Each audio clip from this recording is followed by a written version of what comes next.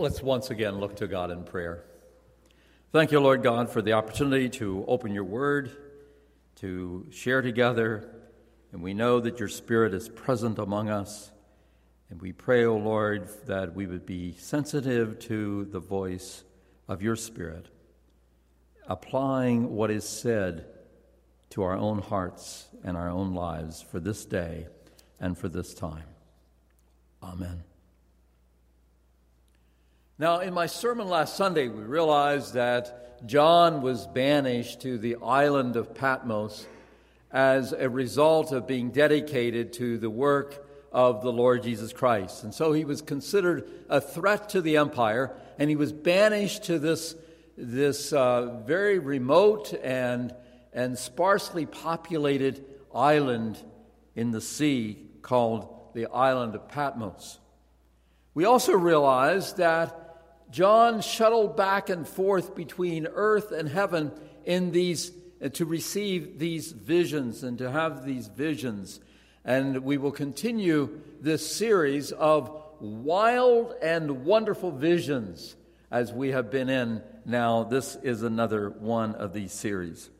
And in the first part of chapter 7, the 144,000, which is a symbol of the redeemed, those 144,000 are on the cusp of the great tribulation.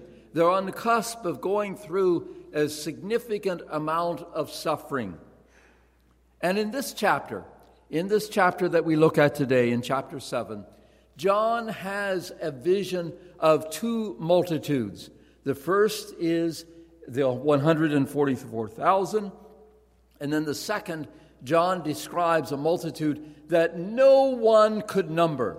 Now, I would suggest this morning that those two multitudes are really one and the same, and they're a vision of one multitude, like two different vantage points.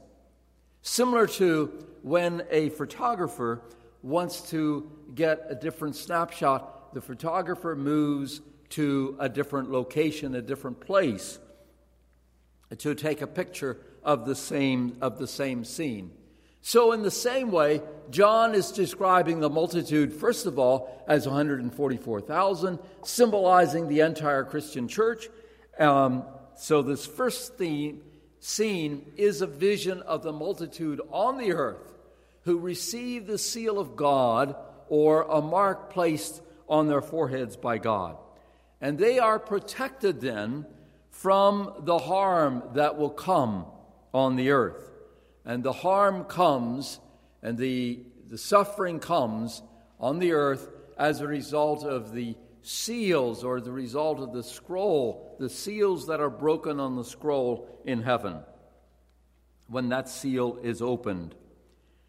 In Revelation 7:4, and I heard how many were marked with the seal of God. 144,000 were sealed from all the tribes of Israel. And these 144,000 represent, as I indicated, the entire Christian church. And let me say that you may want to, if you desire, to jot down in your bulletin on the message notes section. There are spaces for you to fill in if you want to take some notes that way, or simply record it in another place. David Ewert says, quote, "As God's servants face the testings of the last days, and as they stand on the threshold of the great tribulation, they are assured that God will bring them safely through." In Revelation 9:4, we notice that God's judgments strike only those who do not have the seal of God upon their foreheads. Now, this does not mean that God's people do not suffer in the apocalyptic disasters which the earth experiences, but they are delivered from God's wrath and are led through much tribulation into the eternal kingdom. End of quote. So I would suggest that in this passage, describing the 144,000 and then the great multitude that no one can number, that it's merged. Those two multitudes then are merged. And John sees in verse 9, "After this I saw a vast crowd too great to number, from every nation and tribe and people and language, standing in front of the throne and before the Lamb. They were clothed in white robes and held palm branches in their hands." David Ewert suggests, quote, "The meaning of the number," in other words, 144,000, "is that God knows them all. All are counted by him," end of quote. All are counted by God. And with that, I'd like to read this passage, beginning with verse 9. "After this I looked, and there before me was a great multitude that no one could count, from every nation, tribe, people, and language, standing before the throne and before the Lamb. They were wearing white robes and were holding palm branches in their hands. And they cried out in a loud voice, 'Salvation belongs to our God, who sits on the throne, and to the Lamb.' All the angels were standing around the throne and around the elders and the 4 living creatures. They fell down on their faces before the throne and worshiped God, saying, 'Amen. Praise and glory and wisdom and thanks and honor and power and strength be to our God forever and ever. Amen.' Then one of the elders asked me, 'These in white robes, who are they, and where did they come from?' I answered, 'Sir, you know.' And he said, 'These are they who have come out of the great tribulation. They have washed their robes and made them white in the blood of the Lamb. Therefore, they are before the throne of God and serve him day and night in his temple. And he who sits on the throne will shelter them with his presence. Never again will they hunger. Never again will they thirst. The sun will not beat down on them, nor any scorching heat. For the Lamb at the center of the throne will be their shepherd, and he will lead them to springs of living water. And God will wipe away every tear from their eyes.'" You may have noticed in that adoration that the elders in the heavenly court was singing to God, praise and honor and glory and blessing.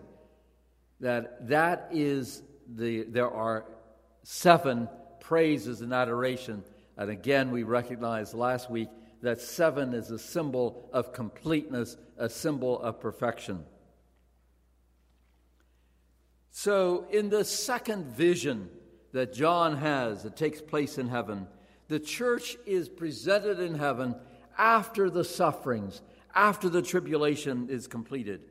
He saw this great multitude that no one could count.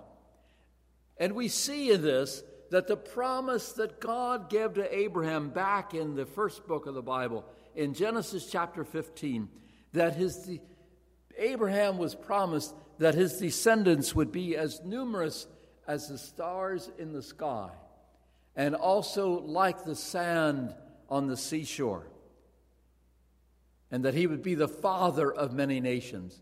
And we find here in this vision that this promise is fulfilled. And they are standing together in worship and adoration before the throne and the Lamb. And in the Hebrew culture, one always stood in the presence of a deity. One stood in the presence of God. And so that is why they were standing. And these victorious crowds in heaven, those who have died for their faith, have come through intense suffering and tribulations on the earth. One translation refers to it as they have come through the great ordeal, the tribulation that they have come through. And so they stand before the throne of God and Jesus the Lamb. And they are robed in white, a symbol of purity, a symbol also of their glorified bodies. And they wave palm branches, a symbol of being victorious, standing there giving praise and worship to God. They have not been spared suffering. They have not been spared death, but they have remained faithful to the Lord Jesus Christ, and they have come now through that suffering intact and being faithful to Jesus, the Lamb on the throne. And they have conquered the powers of the enemy through the blood of Jesus Christ. Notice also that the court of heaven includes angels that surround the throne. It includes the elders and the four living creatures. And these are described in greater detail in Revelation chapter 4, where we find and discover that there are indeed 24 elders seated on thrones, and they are dressed in white robes. And it also includes the four living creatures that are described in chapter 4, verses 7 and 8. And these creatures had different kinds of faces upon them. One had the face of a human, one had the face of an eagle, another the face of an ox, and another the face of a lion. And all the living creatures had eyes all around, and they had 6 wings, John says. Now he sees these 24 elders, these creatures, all singing praise and adoration to God, on the throne and to the Lamb. And the suffering and the death of the Lamb, the death of Jesus, have allowed them to overcome temptation and evil. They too have remained faithful to Jesus. They've experienced this salvation that through Jesus Christ. It's rather ironic, is it not, that they have dipped their robes in the blood of the Lamb, and they have been washed, they have been cleansed, and the robes are white and clean. A similar song of praise is offered in Revelation 4, where he says, "You are worthy, O Lord our God, to receive glory and honor. For you created all things, and you exist because you created what you pleased." It's not as lengthy an adoration there in chapter 4. And then in verse 13, John is asked a rhetorical question, a question where the emphasis is on the answer. And John doesn't answer the question. John simply refers it back to one of the 24 elders who asked him, and he's asked, "Who are these who are clothed in white? Where did they come from?" And then he says, "And I said to him, 'Sir, you're the one who knows.' And then he answers the question, 'These are the ones who died in the great tribulation. They have washed their robes in the blood of the Lamb and made them white.'" And robes here symbolize a person's character, symbolize who they are. And all those who enter God's presence have their lives cleansed by the blood of Jesus. They are then able to stand in the presence of God because their lives have been washed. Their robes have been washed in the blood of the Lamb, and those robes then are cleansed and made white. In Exodus chapter 19, the Israelites were instructed to wash their clothes in preparation for meeting with God. And these saints are now in the presence of God. They have been victorious. They have remained faithful to Jesus in the midst of their sufferings. And now they have fellowship night and day. are in the presence of God night and day, forever and ever, for all eternity.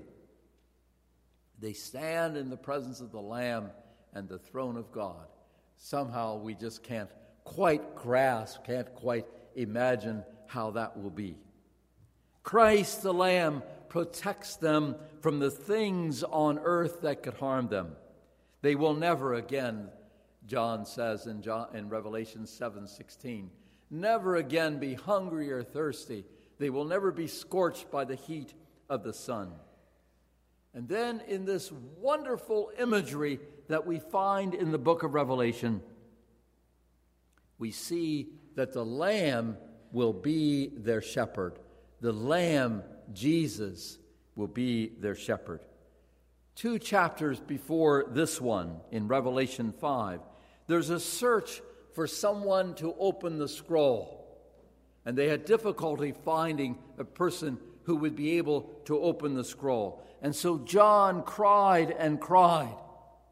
And finally then, there's a dramatic turn of events. And an elder confronted John with the news that someone indeed was available to open the scroll, and that was the Lamb of God, and also the Lion of Judah he's referred to in chapter 5. Now, the lion in the Old Testament is a symbol of military victory. A king who was able to come forward and to decimate his foes. And this reference to Jesus as the king, as the Lion of the tribe of Judah, is a symbol of the fact that Jesus has defeated the enemy Satan. But wait, the image then, John doesn't see the lion. The image is turned on its head in chapter 5, where John doesn't see the lion, but what John sees is the Lamb of God. A lamb that looks like it has been slaughtered. He doesn't see the symbol of power and might. He doesn't see a conquering king with a scepter in his hand. But in Revelation 5:6, John says, "Then I saw a lamb that looked as if it had been slaughtered. But it was now standing between the throne and the 4 living beings and among the 24 elders." It's interesting to note also that the word lamb, referring to Jesus, is used 26 times here in the book of Revelation. And the lion, the word lion, is used only here in the 5th chapter, referring to Christ. God then will guide them to springs of living water, and God will wipe away every tear from their eyes. Isn't that a wonderful image of God? God, like a tender mother, taking a handkerchief and a tissue and wiping every tear from their eyes. What a beautiful picture of a God who cares for us as we are in heaven. Now, let me suggest, even as we saw in our Sunday school lesson, that this passage brings to mind the role of suffering, the importance of suffering, and the meaning of suffering in the lives of believers. First, let me say that God does not abandon us. God is with us in our suffering, that God walks with us in our times when we're going through difficulty. Secondly, let me say also that we should expect to suffer for our faith. We should expect to do that. The church in communist China was taken off guard when suffering and persecution came to them in that country, because the missionaries who had come to communist China had convinced the people that they would not experience suffering and travail. George Ladd writes, and I quote, "To be sure, we experienced little hostility in America. This has lulled many Christians to sleep in the feeling that God would possibly not allow his people suffer such devastating persecution. End quote. But I want to encourage us to be on guard, to be ready, for we too may experience suffering and persecution in the future, even in our nation.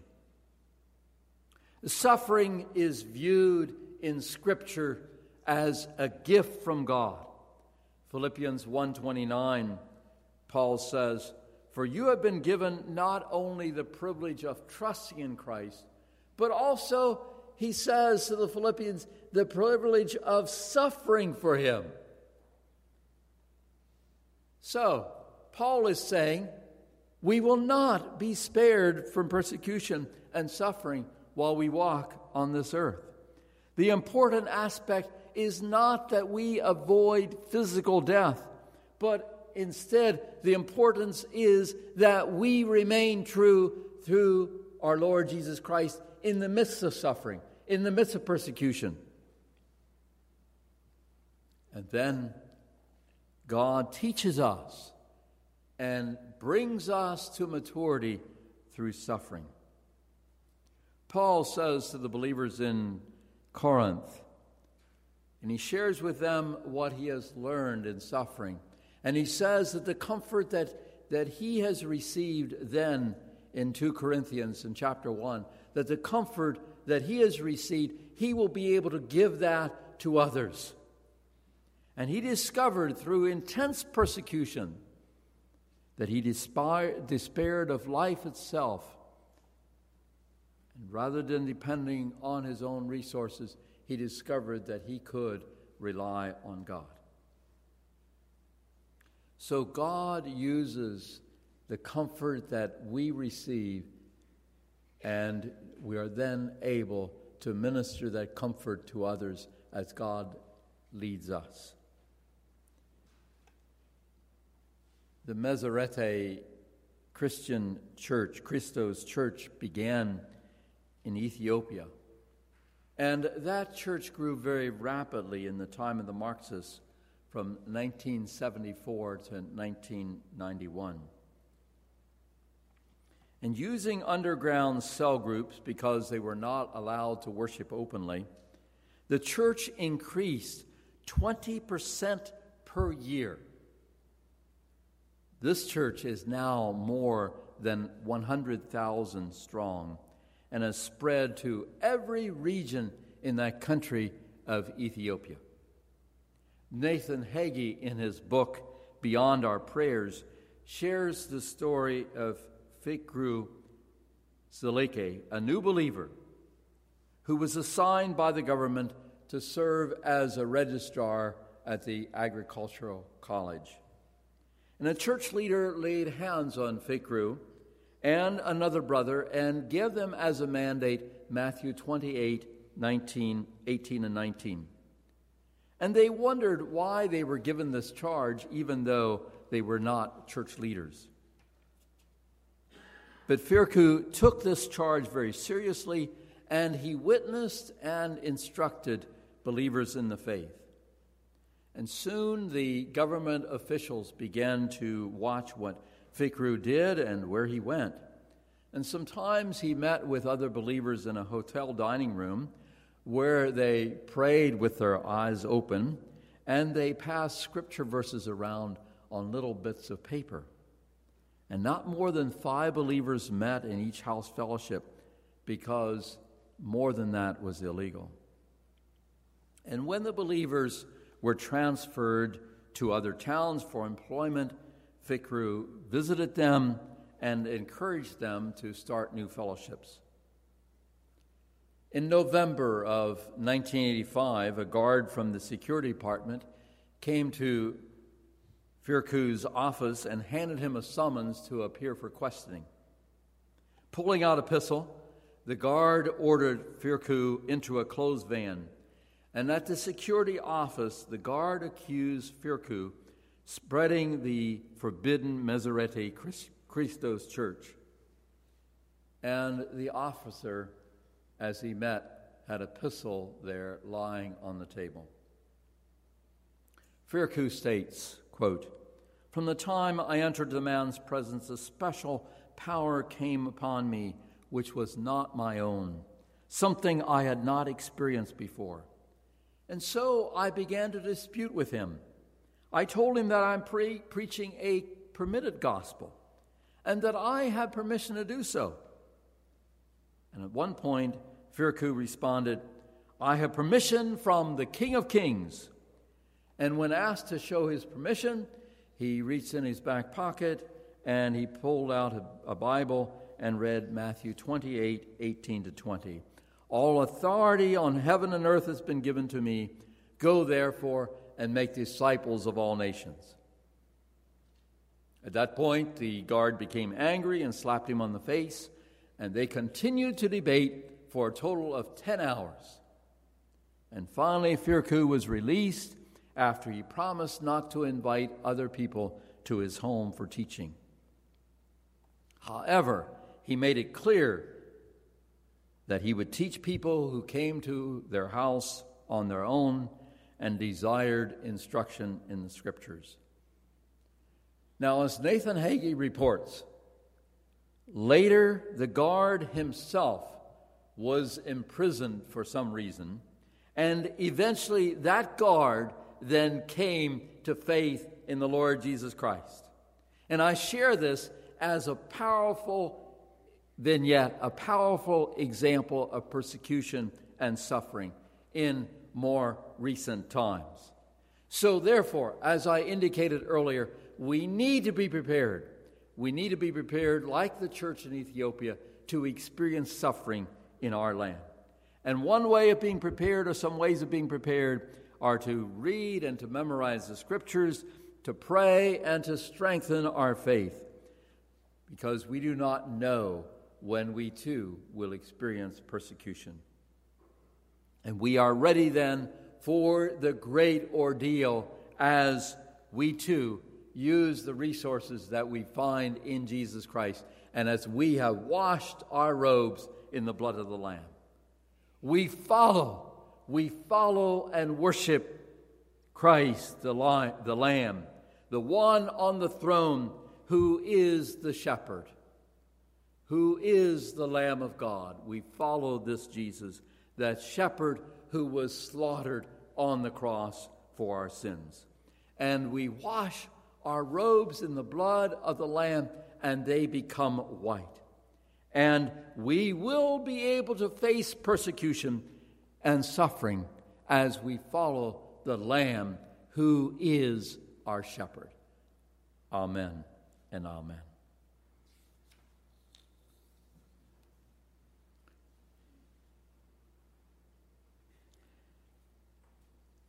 At this point, I have one announcement that I want to share with you, and that is that Anna and I need to leave early today to honor a special invitation that we have received. When we lived in an apartment complex in Quakertown immediately prior to moving here to Lancaster County, we became good friends with the neighbors next door who had come to the United States from Albania. And we had, as the relationship developed with this family, we had the opportunity to share with them the Christian faith, and now have been keeping in contact with them through the years. And Anna and I have been invited to attend a 2 p.m. formal engagement party this afternoon for their youngest daughter, Anissa, and she's celebrating getting married next summer with her fiancé, Joseph. So we need to travel. They have since moved to New Jersey.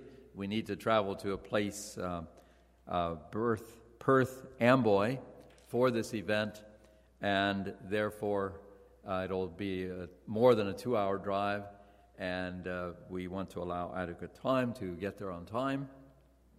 Therefore, I've asked Pastor Jeff to close the service then following the closing song. So thank you for your understanding for this important ministry and opportunity to be together with this family.